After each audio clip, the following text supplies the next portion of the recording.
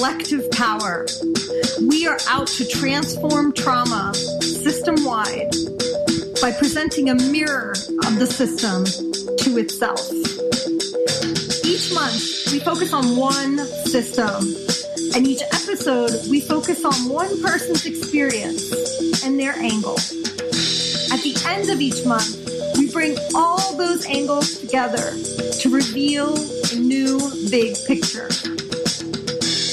Stay with us to discover our collective power and what's possible for our city, for our country, and our world.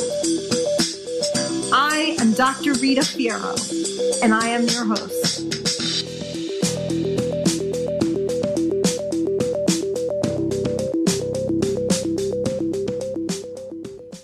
Good morning, everyone. Great to hear you in another episode of Collective Power. This morning, our guest is Richard Wexler, who I'm really proud to have here today because he's been doing a tremendous amount of work around the child welfare system and has been an activist and advocate for several years and wrote a book as well in the 90s. And so, good morning, Richard. Welcome on the show. Good morning. Thanks very much for inviting me. Thank you. And tell us where you're tuning in from. I'm from Alexandria, Virginia. Oh, thank you for tuning in. So tell us a little bit about yourself, Richard. Sure. For much of my professional life, I was a journalist. I was a reporter for public radio and television stations, for newspapers, and so on. The book wound up actually being my bridge into advocacy. And so I have been a journalist. I taught journalism for several years, and now I run the National Coalition for Child Protection. And what got you into this work? Well, it was the work in journalism. All the way back in 1976, when I was a journalism student, I did my first story about the foster care system. And I interviewed a young woman. She was a college student at the time. And she had been in 9 different foster homes by the time she was 9 years old. And she said that she had survived the system by keeping the rage bottled up inside her, as she put it, unlike my 5 brothers who've been in every jail in New York State. And I came out interviewing her for 2.5 hours with a couple of conclusions. First, I was really glad I'd chosen journalism as a career. And second, I knew I would keep coming back to the story. As I did keep coming back to the story, I kept finding that the facts on the ground were not matching what the most widely quoted experts kept saying. So they would say, well, child abuse crosses class lines. And I would think, okay, then how come the only people I see in the system are poor people? When that dichotomy got to be too much to bear, I wrote the book. And as I said, the book was the bridge into advocacy. From a personal experience, what called you to this? Well, the personal experience, as I say, was the work as a journalist. Mm-hmm. The experience of interviewing a woman who had endured so much by the time she was 9 years old, coming back to the story and finding so many others in that same position. As she said to me, that young woman back in 1976, the people who have emerged from the system are dead. Their heart's functioning. The old heart's pumping the blood around, but they're basically dead inside. It's been killed. Either they had to kill it to survive physically, or somebody else killed it in them, whatever it is that makes people human. So having heard story after story like that kept me pursuing the issue and looking for ways to make the system better. Thank you for that. I told you this before the show started, but I been in this work for about 20 years, and I know it's taken a toll on my heart and my soul, and it's requested a lot of work for me to make sure I'm regenerated and well and can still laugh about the world. So I acknowledge you for being in this work a lot longer than I have. I mean, your book was published in 95, and I assume it took a couple years to write. The first edition of the book came out in 1990. Okay. And then I updated it when the paperback came out in 1995. As I say, I started covering it in 1976. But it is not nearly as hard on me as it is on anyone who is on the front lines. The people who deal directly with the trauma every day, whether it is a frontline caseworker or a lawyer representing these families and going to court day after day, it's the frontline professionals who have it much more difficult. Yeah, I absolutely hear that. So tell us a little bit about your book. So first edition in 1990. This makes me feel like a little bit better because you were in the work for 15 years before you wrote the book.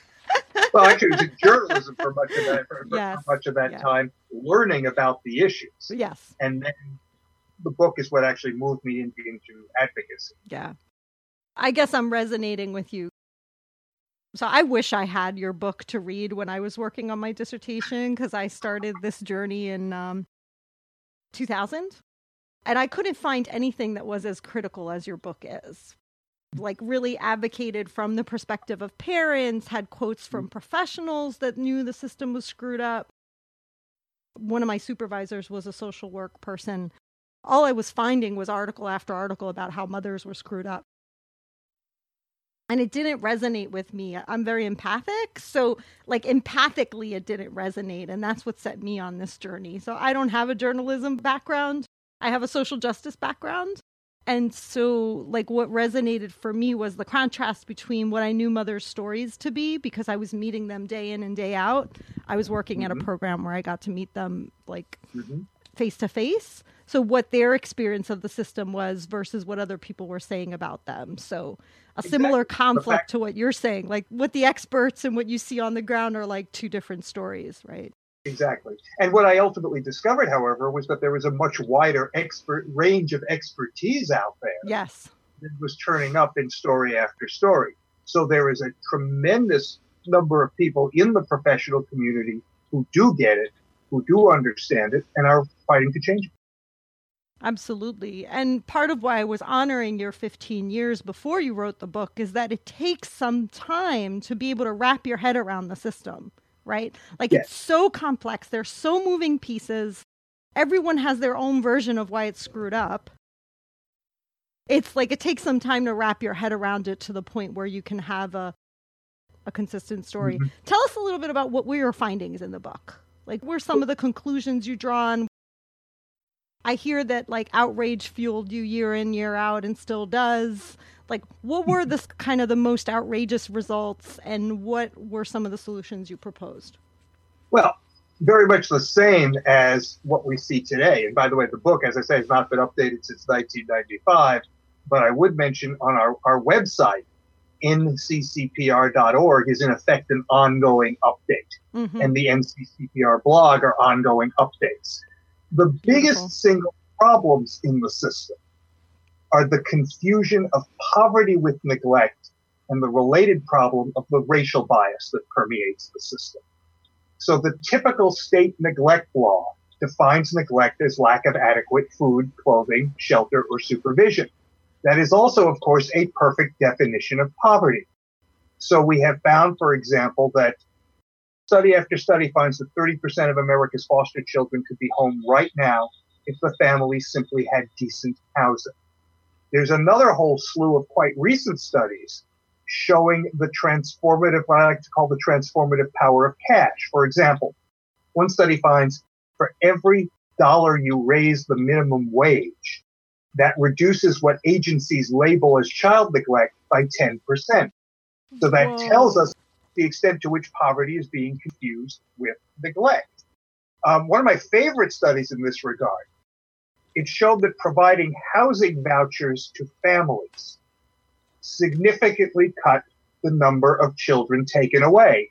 But interestingly, when you provided the housing vouchers alone, that worked best. When it was combined by inflicting social work on the families, that did not work as well as the housing vouchers alone. So we see over and over again the extent to which this is primarily a poverty problem. And of course, with that comes the racial bias that permeates every aspect of American society. Unfortunately, child welfare, to a greater degree than many other fields, is, to use one of their favorite phrases, in denial about that. This is fascinating because the confusing poverty with neglect and the racial bias, right? I mean, you mentioned that you thankfully do this work on your website, and we'll talk a little bit more about it, right? And your blog. So you're updating consistently.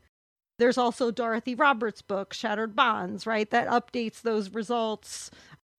That's how I learned about the role. That is the definitive work. Dorothy, I'm proud to say, is a member of my group's board. And I Wonderful. could not tell where the class bias ended and the racial bias began. I knew there until I read Dorothy's brilliant work. And she explains it perfectly. And that's been the basis of much of my thinking on it. Yeah, phenomenal. Over the past 20 years, I've talked with like over, I don't know, I can't count anymore, but probably 100, 150 people between parents and maybe 200 even between parents and workers. And everything you're saying confirms the folks that I've talked with. I don't talk with people in denial a whole lot, I should say that. You'll find a couple of them on this show just for flavor. I'm really committed to organizing the people who get it, right? Like organizing and connecting people who get it versus trying to convince people who don't get it. In my experience, the people who don't get it, like just leave them to be social workers for 5 more years and then they'll get it. Like, I think there's often almost natural progression. I'm curious to know if you'd agree with this, but frontline workers often become advocates because they start looking upstream. And then advocates start becoming activists after a few years because they start looking upstream, right? It's like frontline workers at some point are like, oh my God, this is not working. What can I do to advocate so that people aren't in this position? And then advocates work trying to promote policy for a number of years and then start asking themselves, oh, well, you know, I think there's more than a policy here. It's going to take more than a policy. It requires a systems change. I don't know if you've had that experience as well. I think it depends on the individual. One of my heroes in this field, and a good example of what you're talking about, is actually a fed-up foster parent. Her name is Mary Callahan, and she works out of Maine, and she did a tremendous amount to change the system, and it all began with the simple fact that she kept seeing that almost all of the children placed with her could have remained safely in their own homes if only those children, their parents, had gotten the kind of financial support she was getting as a foster parent. She ultimately wrote a book. It's called Memoirs of a Baby Stealer. And then she became an activist. And her activism did a tremendous amount to, for a while, transform the child welfare system in Maine. Now, I say for a while because there is always backsliding. And as you know, the battles always have to be refought. But there are an awful lot of kids in Maine who will never know Mary Callahan, but who owe the fact that they're safely in their own homes to her becoming aware, her advocacy, and her activism. Beautiful. Thank you for the example of Mary Callahan. We had Jasmine Banks last week, who's also a foster parent, who's really adamant about changing the system as like writing her own memoir. So thank you for uplifting those voices as well. I want to speak to the backlash for a second, because I think that's where systems come in place and how systems operate, right? So when we talk about a system, we're talking about a combination of rules, laws, practices, habits, right? That are in a culture that's deeply rooted in the number of people who are working inside of a certain system and who, of course, are being survivors, depending on who you talk to, the people who have the experience of it internally. Speak a little bit to the backlash, because I think this is a really important aspect of why policy change doesn't do systems change. Speak a little bit to backlash. I mean, we're seeing it in our national politics now, but I'm curious, how have you seen backlash over the years between in the child welfare system? And you have a really distinct analysis state by state. If you could tell us a little bit how it looks in some different examples. Well, I think what often happens is what you have is a phenomenon that I refer to as foster care panic. So what happens is a child dies a horrible death of child abuse, which happens in every system, no matter what. But it then becomes known that, say, the case file had more red flags than a Soviet Mayday parade. There were repeated warnings over and over. So sometimes it's politicians, sometimes it's journalists.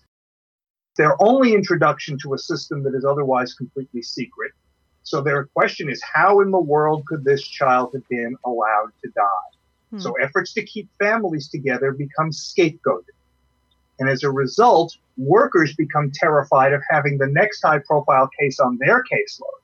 So there is a huge sudden spike in needless removals of children, a foster care panic. And instead of making children safer, the foster care panic makes all children less safe. And that's because of the enormous emotional trauma of foster care itself, the high risk of abuse in foster care itself, but also all that time workers are spending on false allegations, trivial cases, cases in which poverty is confused with neglect, is in effect stolen from finding children in real danger. And that's the real reason, almost always, for the horror stories. So the paradox is, the response to the horror stories makes the next horror story more likely because you're overloading your system. Wrongful removal drives everything else that's wrong in child welfare. How do we get here? Like, I know you do like this really good big picture in a book of like, you know, how did this start and how did we get here? Like, right, the so-called good intentions of like saving children and protecting children. How the hell did we get here? Could you give us like a quick 5-minute history overview? The welfare system is not rooted in benevolence. It's rooted in bigotry. It was created in its current form in the 1850s, largely by a Protestant minister by the name of Charles Loring Brace. He hated and feared the Catholic immigrants in New York City. Well, those Catholics that don't use condoms. Poor Catholic immigrants who he deemed genetically inferior. But he felt their children be saved if they were just taken away from their parents and shipped out to good Protestant homes in the South and the Midwest. That was the origin of the so-called orphan trains. That legacy of bigotry continues in the system to this day. That's where you see the confusion of poverty with neglect, where you see the racism. So we have never wrung that out of the system. And while most people in the system actually do mean well, it's very difficult to see past, say, the dirty home you've just walked into as a caseworker. That's visible. The love between parent and child often is not visible. So you get this knee-jerk rescue fantasy reaction that I'm going to take that child away and put them in a home that looks more like, say, the home I, the caseworker, grew up in, without recognizing the enormous emotional trauma that inflicts on the child. And by the way, we have the data to back that up. There have been study after study comparing typical cases, not the horror stories, but your average cases. And they follow the future course of the lives of children placed in foster care and comparably maltreated children left in their own homes. And in these typical cases, the children left in their own homes typically do better. So let's talk a little bit, just for like the sheer number of weeks. I wasn't able to have a social worker on the show this time. I'm pretty committed to covering the child welfare system another time with a different set of guests and having a social worker as well. To the best of your knowledge, like, what's going on with social workers, right? What do you see the factors playing out there?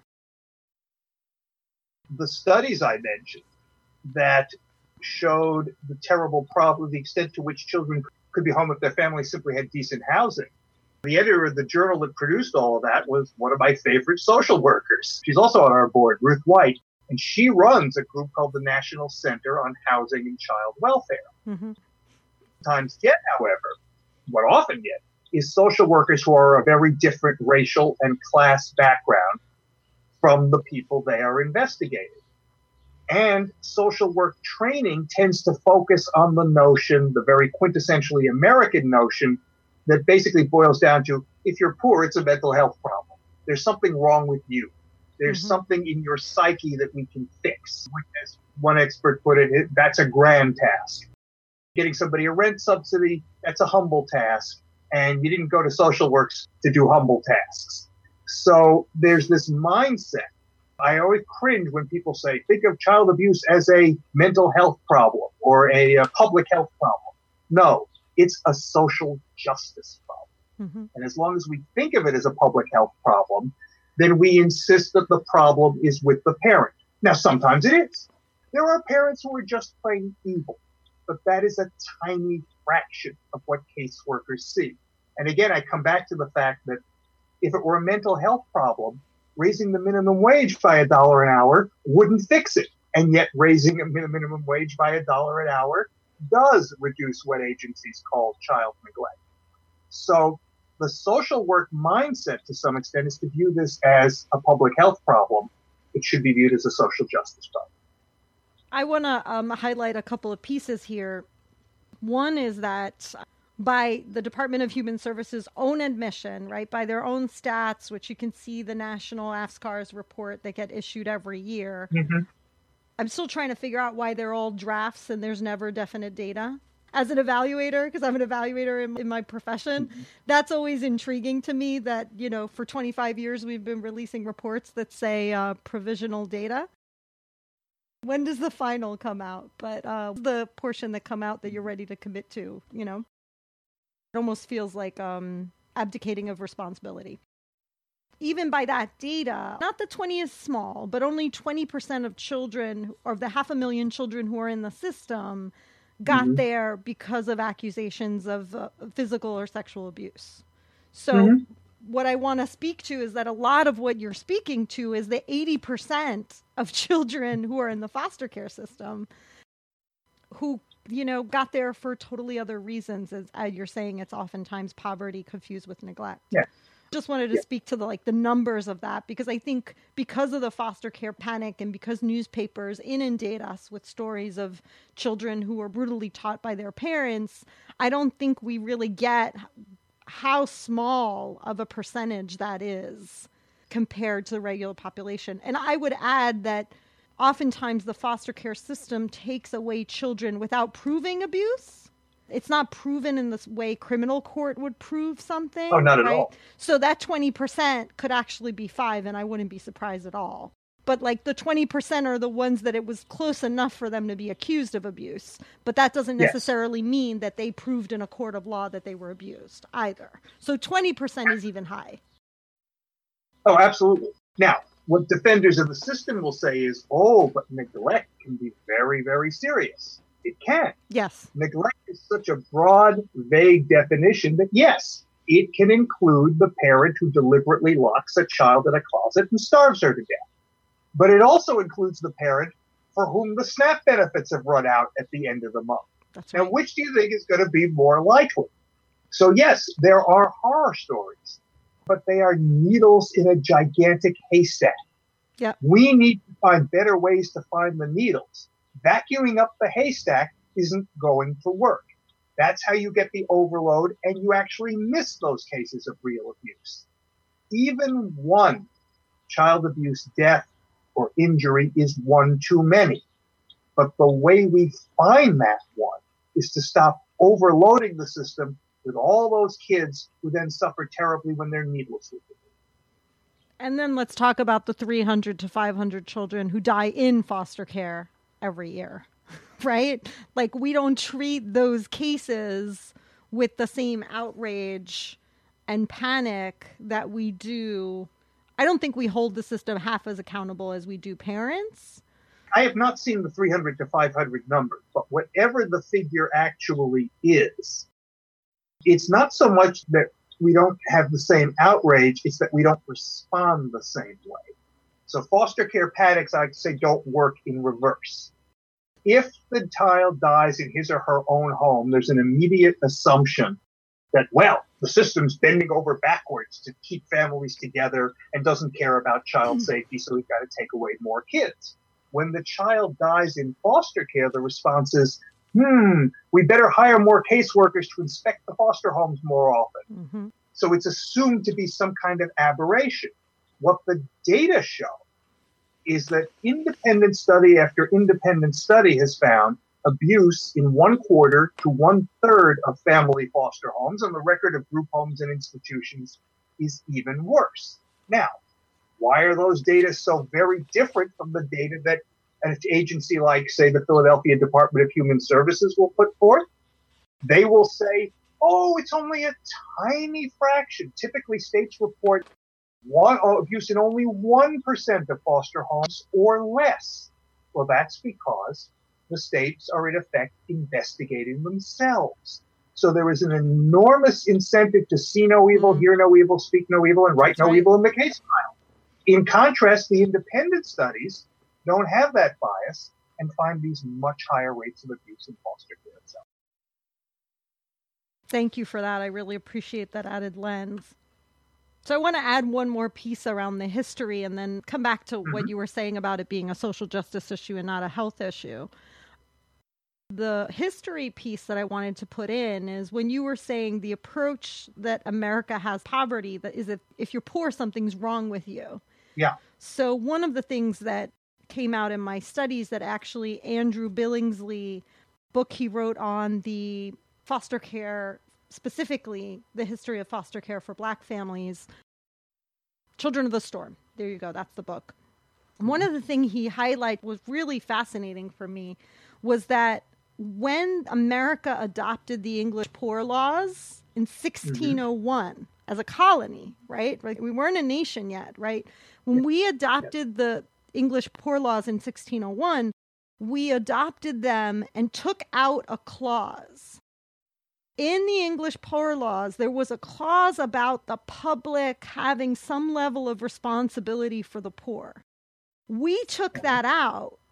There's this huge blind spot, right, that hides the genocide of Native Americans. It hides all this stuff. The blind spot is this. The assumption was we just conquered a new land where everything's up for grabs. So if anyone is not able to grab, it's by their own default. That's fascinating. I did not know about that with the English Poor Laws, but it jives with everything that's happened in 400 plus. Exactly. Years.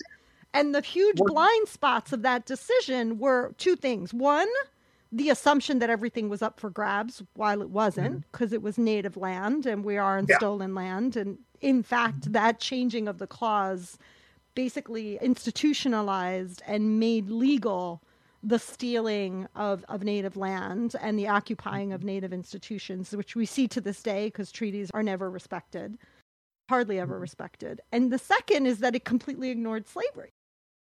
It completely ignored that enslavement was, in fact, a reality, that indentured servants were, in fact, a reality. Some people will say indentured servants started like 1619 with the arrival of first Africans on the shores of America, but indentured servanting started earlier. So basically, there was a seed that was planted there. And then enslavement of Africans starts and is rampant, although at this time Native Americans were already being enslaved. So it doesn't account for enslavement. It doesn't account for the occupying and the stealing of native lands. And so basically the fundamental causes of poverty that were inserted in our system are ignored in our laws about poverty. And that's still across all of our systems. The whole notion of poverty itself as mental illness. We saw this when homelessness exploded after budget cuts during the Reagan administration. The argument was, it doesn't have anything to do with the fact that we're cutting out housing. They're all mentally ill people who we've stopped institutionalizing. That was utter nonsense. The primary cause of homelessness is lack of housing. Now, it is also true that cause and effect have been reversed by that argument.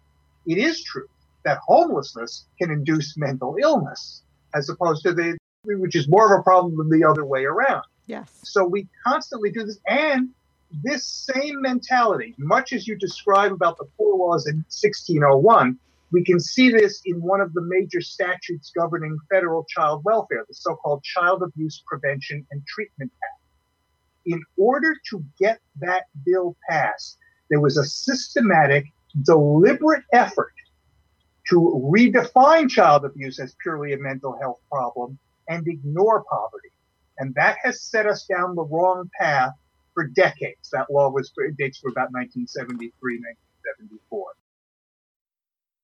So I want to connect two other dots. So one is, I was sharing with you, like I was up at 3:00 in the morning because this is how my brain works, in like a confluence of brain and body, really, because part of why I am this work is that I'm trauma survivor, not of the foster care system, but other types of trauma. And part of how my brain works is this combining of the brain and the body. And so part of what I was trying to connect the dots on last night at 3:00 in the morning was like our interview, our work, particular where the outrage around Trump that in particular a lot of white women are feeling right now, like how not new that is to me, because I feel like that's what got me on the journey, like, you know, whatever, 30 years ago of anti-racism. But like, isn't it the supreme white privilege to implement laws in the complete ignorance of the fact that we're in fact creating poverty by stealing land and owning people as property? Like, it's the supreme white privilege, right? That like, literally, if you look at the seeds of our systems, it is a bunch of rich white folks sitting down and saying, okay, so what laws are we going to put in the paper? And basically completely ignore the places where we're committing injustice ourselves. And this like speaks to your piece around it being a social justice issue.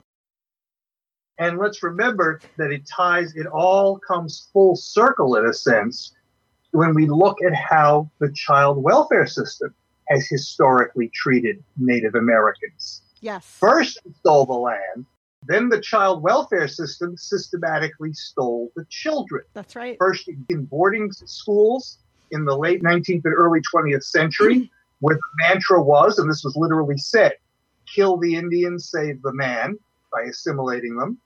Then through a forced adoption program that was sanctioned by the Child Welfare League of America, they have since apologized, but lasted all the way to 1970. And even now, there is a court challenge to the law that seeks to protect Native children from this, the Indian Child Welfare Act. That's so the right. child welfare system has been quite explicitly complicit in all this through much of its history. Absolutely. So when I think about systems change, and when I think about the reason why our policies just do this ping pong ball match, you call it the foster care parent, I call it like the ping pong match of policies. It's the like back and forth, is because we have not engaged that seed, right? Which you said very clearly. I love how you said it, right? You're like, this was never founded in saving. It was always founded in bigotry, right? There's an expression in Italian. It's like, if you plant oranges, you can't expect apples to fall off the tree. Plant an orange seed, you cannot expect an apple tree to grow, right? So from the seed of bigotry, we now have this incredible complex system that is a ramification of that early bigotry, of that white privilege, of that total, like, let me dismiss the own crimes that I'm committing against humanity and blame the victim. So thank you for that. I want to talk for a minute so you and I agree on like a lot of things, right? I want to talk for a minute on something we disagree around, which is the public health versus social justice, right? So, and I completely respect where you're coming from, which is that the mental health call has been used to kind of negate it as a social justice issue. And so like you veer away from any mental health things. But what part of what I see, and I just saw this in what you shared, is that to me it is a mental health crisis, but it's not a mental health crisis of the parents or the families. It's actually a reenactment of trauma at every level in the system. So a lot of the social workers that like I've interacted with, oftentimes I see having trauma in their own lives, entering the system in a hope of shifting something and then getting re-triggered in the presence of a parent. So their own trauma is triggered. And so I just want to share a thought I had and then I'll like have you respond to it. But when you were saying it's easier to see the dirty home than feel the love, you can't see the love. You have to feel it. Exactly. And we can only feel that love if we felt our parents' love. because it's so intangible, right? Mm-hmm. Like, you can only walk into a family home and feel love if you know how to feel love. And if you walk in with your own wounds, like all you're going to see the dirty house. If you walk in with your own wounds, it's very likely you can't feel anything. I think even people who have felt love and have grown up in very loving home environments, that still doesn't mean that you're going to be able to feel the love in the home that looks so vastly different from yours and which looks like and is physically a mess. Because I think there are so many good people in social work who I think did have healthy, good upbringing, but still miss this. And there's a particular blind spot in child welfare. What I find so striking is this. In other fields, people at least almost universally admit that bias exists.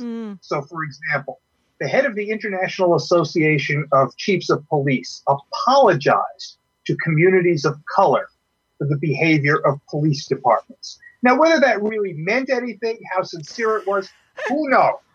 But he felt he had to do it, and people in other fields do it. In child welfare, there is this amazing, I call it a caucus of denial. I love that. We're so much better than everyone else that somehow there is no racial bias in our field. And this is said in all seriousness. And what I keep thinking is, well, at least don't you have a moral obligation to share the secret sauce with the rest of us? Tell us how you do it, so that all of the rest of society can benefit. But what is helpful in that, the one good thing from the denial is, as racial bias has become more well known, thanks again, largely to the efforts of, I think, Professor Dorothy Roberts, that has made people in the system so defensive that they will say, oh no, all those children of color aren't there because of racism, it's because they're poor. Now that's after decades of denying that they ever took children because of poverty. So at least the fear of being called out for racial bias gets them to cop to class bias. Got it.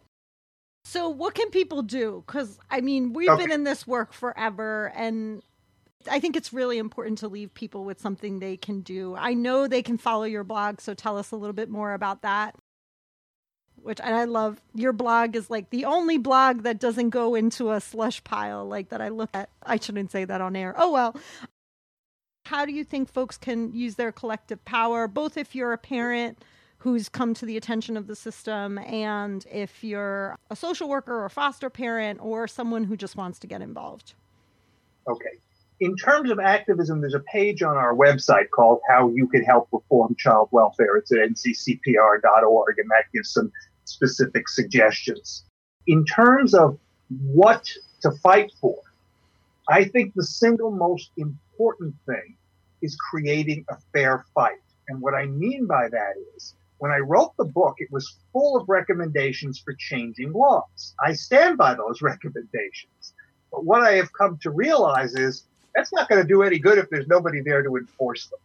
So I now think the most important single change we can fight for is high-quality family defense counsel. One of the reasons, for example, that New York City, which has terrible problems, that I am not suggesting is a good system, but it's a less bad system than most others. It takes away children at about 1/3 the rate of Philadelphia, for example. That's right. One of the reasons for that is in New York, almost every family gets a defense team, a lawyer with a reasonable caseload, their own social worker who can fight and propose alternatives to the cookie-cutter case plans that typically come from agencies like Philadelphia DHS. And sometimes a parent advocate has been through the system herself. And we know there's been a massive study of this. It significantly reduces foster care, not because you're getting bad parents off, but because you're coming up with better alternatives. And it is done with no compromise of child safety. So people who can enforce the laws that exist and fight back, high-quality parental defense is vital. In places that do not have it, and Philadelphia is one that does not have it, court hearings should be presumed open in these cases. That one of the reasons New York made this progress was They opened the courts well over 20 years ago now. And people saw the injustices and demanded change. In Philadelphia, the judges are terrified of that, and for good reason, because people saw what was going on in those courtrooms. I think they'd be very upset about it. So those are two key elements: high quality family defense and open courts. I've sat in my share of courtrooms and I was always questioned. They were always like, why are you here? And in some cases, I was the evaluator of the Welfare to Work program they were in. That was my in. Yeah. But I know of a lot of advocates who have been kicked out of the courts in Philadelphia for just like wanting to be a witness, which is crazy. Thank you for bringing that to attention. What advice would you have for parents who may be listening? I hesitate to give individual advice because I am not a lawyer. Mm-hmm. So my advice is, however, to contact, if you're going through it, there are a couple of groups in your area. DHS Give Us Back Our Children is an excellent grassroots organization. And Community Legal Services of Philadelphia provides this kind of high quality representation, but unfortunately they don't have the funding to do it with very many cases, but they might be able to help parent in need find somebody who can. Those two groups are places I would suggest turning to in Philadelphia. Awesome. Thank you. And how can people support your work? Well, you can go to nccpr.org, follow the blog, follow us on Twitter at nccpr, and retweet. I almost hesitate to say this. If you can genuinely afford it, there's a donate button. We are a low-budget operation. I'm a volunteer, so is everybody else. But we do need a little bit of money to kind of keep the lights on and pay the phone bills. But again, fortunately, the paradox is a lot of the people who come to that site are there precisely because they don't have a lot of money.